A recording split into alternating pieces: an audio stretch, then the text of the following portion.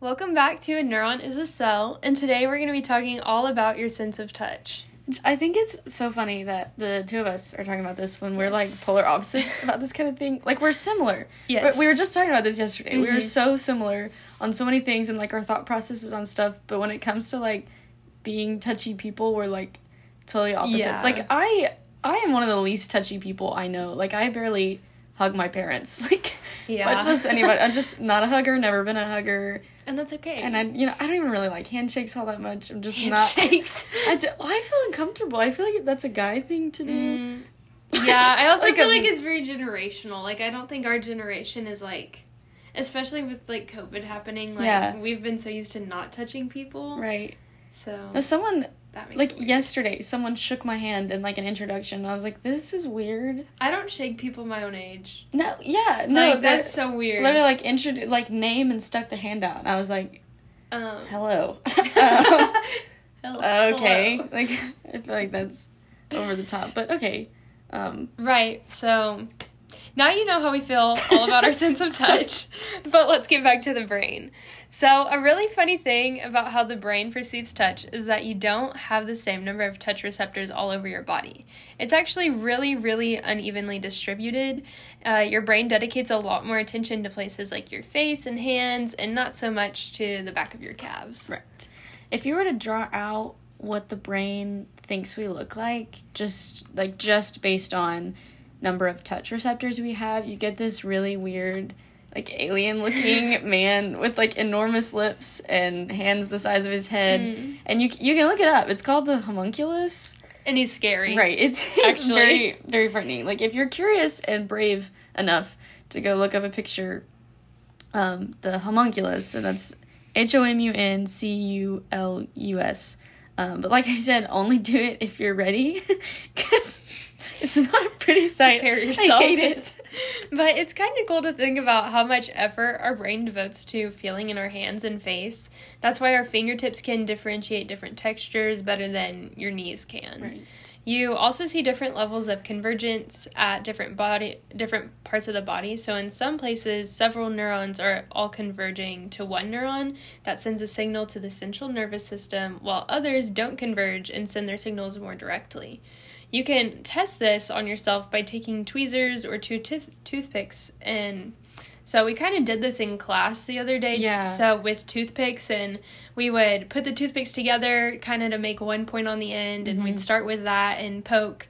And then you move the tips apart, and whoever you're partnered with, you, like, kind of just see when they think it becomes two tips instead of one. Right. You, like, see how far apart you can get like, you're pushing it at the same time, because you have to do it at the same time or else you will register it as two touches, but, like, you just start getting farther and farther and farther away, and the farther away you can get, the more, like, convergence there is, because it's all coming from the same receptive field. So, like, we did it, like, on our arms, and we were able to get pretty far apart, but then we did it, like, on our faces, and, like, I mean, you can barely move apart before you register it as two touches.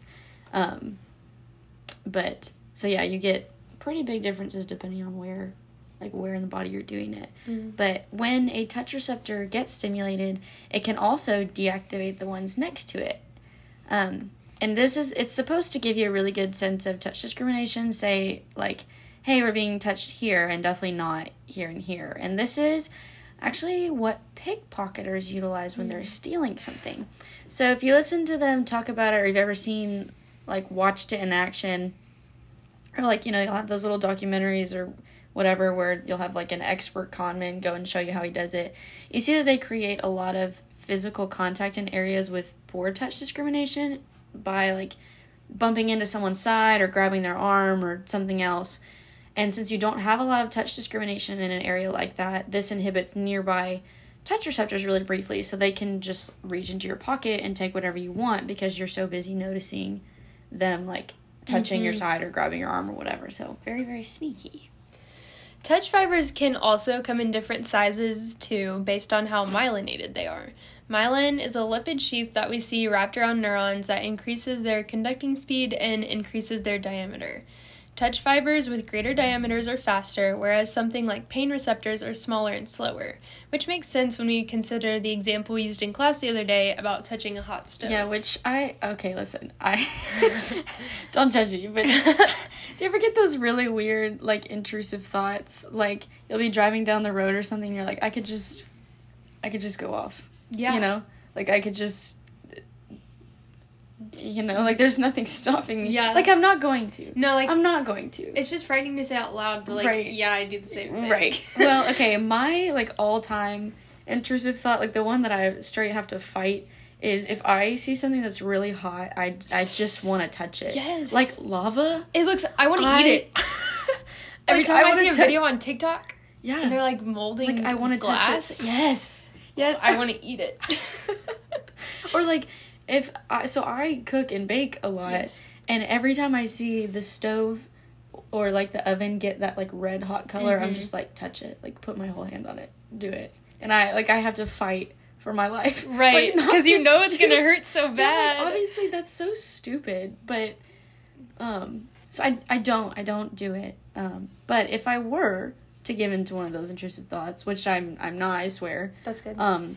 my hand, thanks to my little touch receptors, would reflexively pull away before I even registered that it hurt, just because those fibers are faster based on It's kind their of like when I'm myelinations. curling my hair and, like, I burn myself and it doesn't even hurt, but I'm like, Right. oh. Like, And then, like, 5 seconds later, I'm like, oh my gosh. Like, that no, hurts. that actually hurt. yeah, it's based on like we were saying, the different, like, myelination for the neurons. Like, the ones that are sensing pain are slower than the ones that sense, like, how hot things are, you know? Interestingly, you've also got a lot of different types of touch receptors. Some are wrapped around hair follicles so they can sense stimuli outside the body, maybe like some wind. You've got some that sit at the surface of the skin that detect pressure, and you've got other deeper ones for pain and pressure, some that detect very light touch of all kinds. Right. And as far as how touch is encoded, we'd probably call it a frequency code with a hint of some labeled line stuff in there, which means the intensity of the stimulus determines the intensity of response. So, like, a hug from mom is fine, but, like, getting hit by a bus is not. Checks out. Yeah. Many of the receptors we use to perceive touch/pain are called transient receptor potential channels. If you trip these guys up, you can relieve some pain. That's how mint or eucalyptus essential oils work. I know if I have a really bad headache, I can rub some eucalyptus oil on my forehead and it helps. And it turns out it's because it's directly affecting these channels and desensitizing those neurons to whatever was causing the pain in the first place. And spicy foods, fun fact, also activate these channels, which is why we perceive them as physically hot even when they're not. Okay. In peppers, for example, the oil that binds to these receptors is called capsaicin. And that's why they tell you to drink milk instead of water when you've eaten something spicy. Since water and oil don't mix, water can't wash it away. So it just keeps activating those pain receptors, gosh. like spreading it around. So, okay, funny story about this. So one time I was in Mexico for a mission trip. And there were this was in high school. And so just keep that in mind. It's a bunch of high schoolers, including a bunch of high school guys. Yes. And so we're going around house to house, just in this small town, and like just bringing some people food and just talking to people and inviting them to church, that kind of thing. Or there's this one elderly lady we were going to visit who went to the church we were working with. And we go to her house, and she had this itty bitty garden, and she was growing these peppers. And I don't know what kind of peppers they were, but she was like there. And she didn't speak much English, and a lot of us didn't really speak much Spanish. So we had a translator, and it was fine. And we all knew enough to communicate some.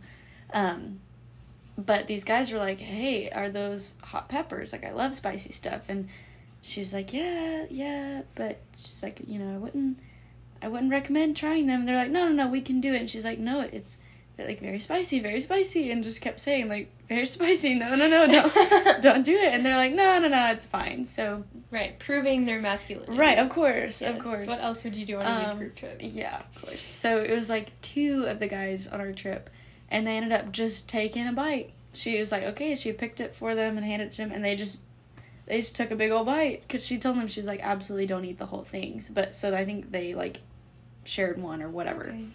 So, and I mean, 5 seconds in, they're sobbing. Like, their faces get, like, beet red, and they're just, like, crying, and we're like, okay, we've got to run. We got to go find, because all we had was water, and we couldn't drink the water there. We had to bring bottled water. Oh my gosh. And so everyone only had, like, their water bottles for the day, and this was late in the day, so none of us had that much water left, which, I mean, we were offering it, we were trying, but, like, water doesn't help. Yes. So then we're trying to find milk, but there aren't, like, they just don't really have refrigerators, and so nobody had milk.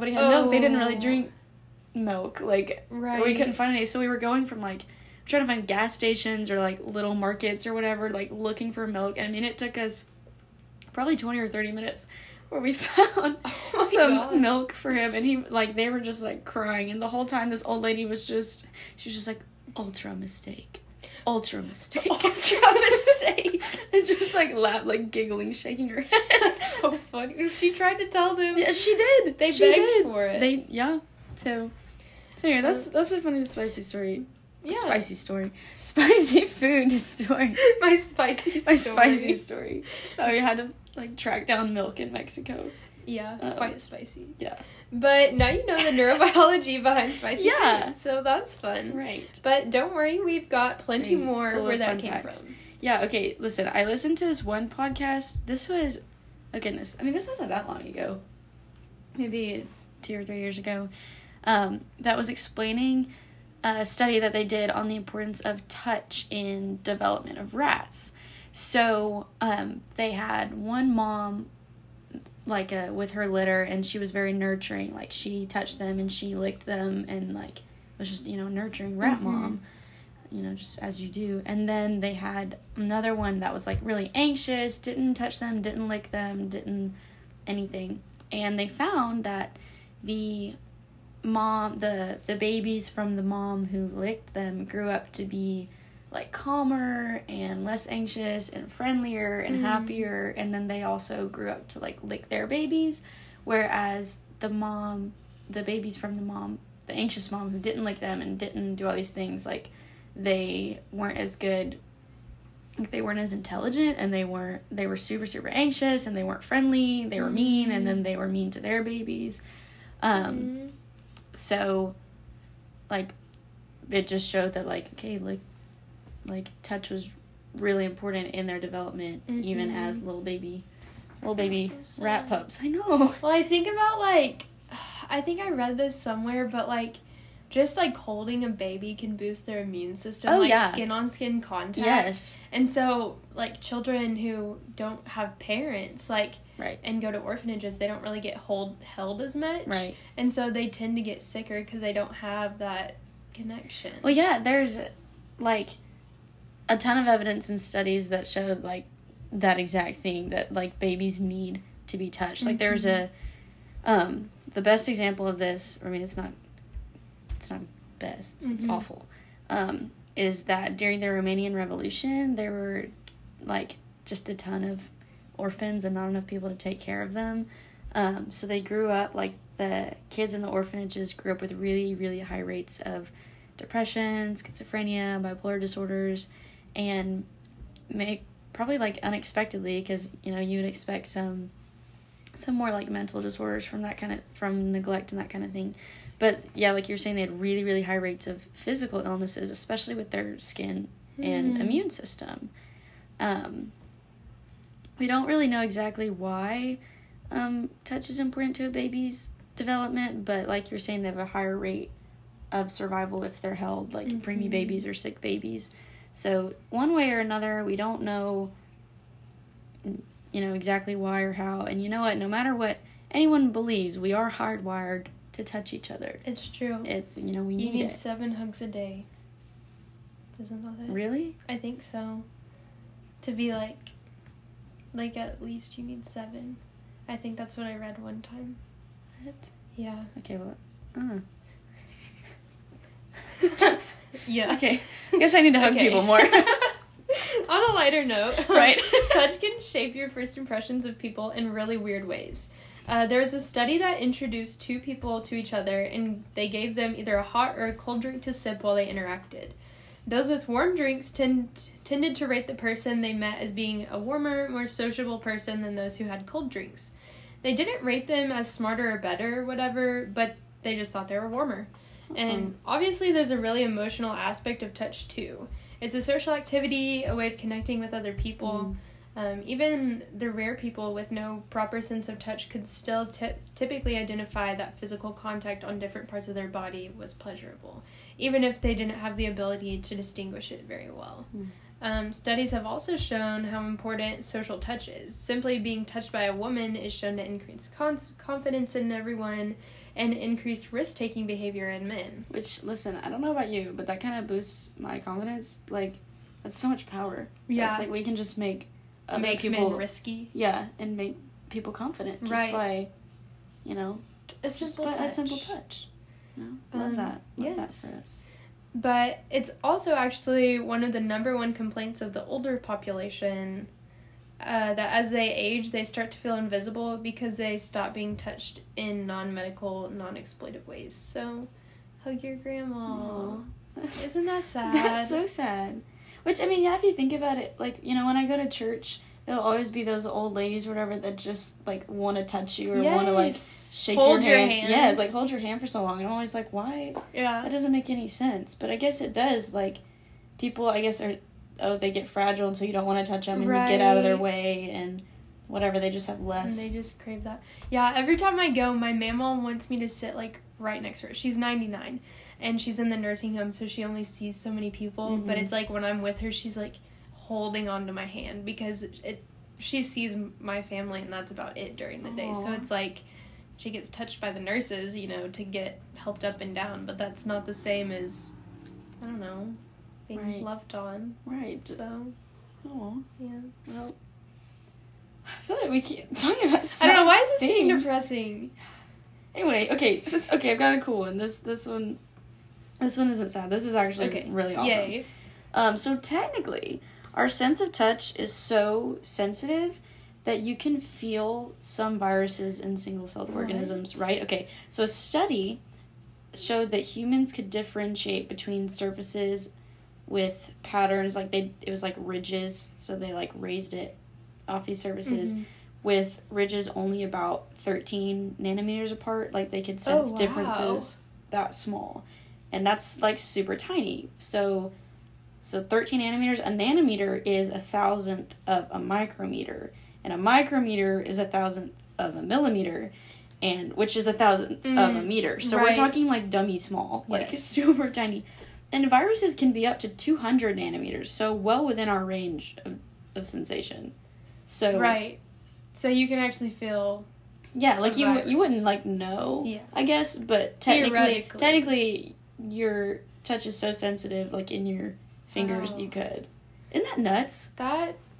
Wow, we have really uncovered we have hit a lot today. Well, I think that's enough mind-blowing for today. We've wrapped up the senses, so next time we're going to get into some disorders of the nervous system, which we're pretty excited about. Yeah. There's lots of clinical applications, so fun, so make sure to listen, and we'll see you next time. Bye. Bye.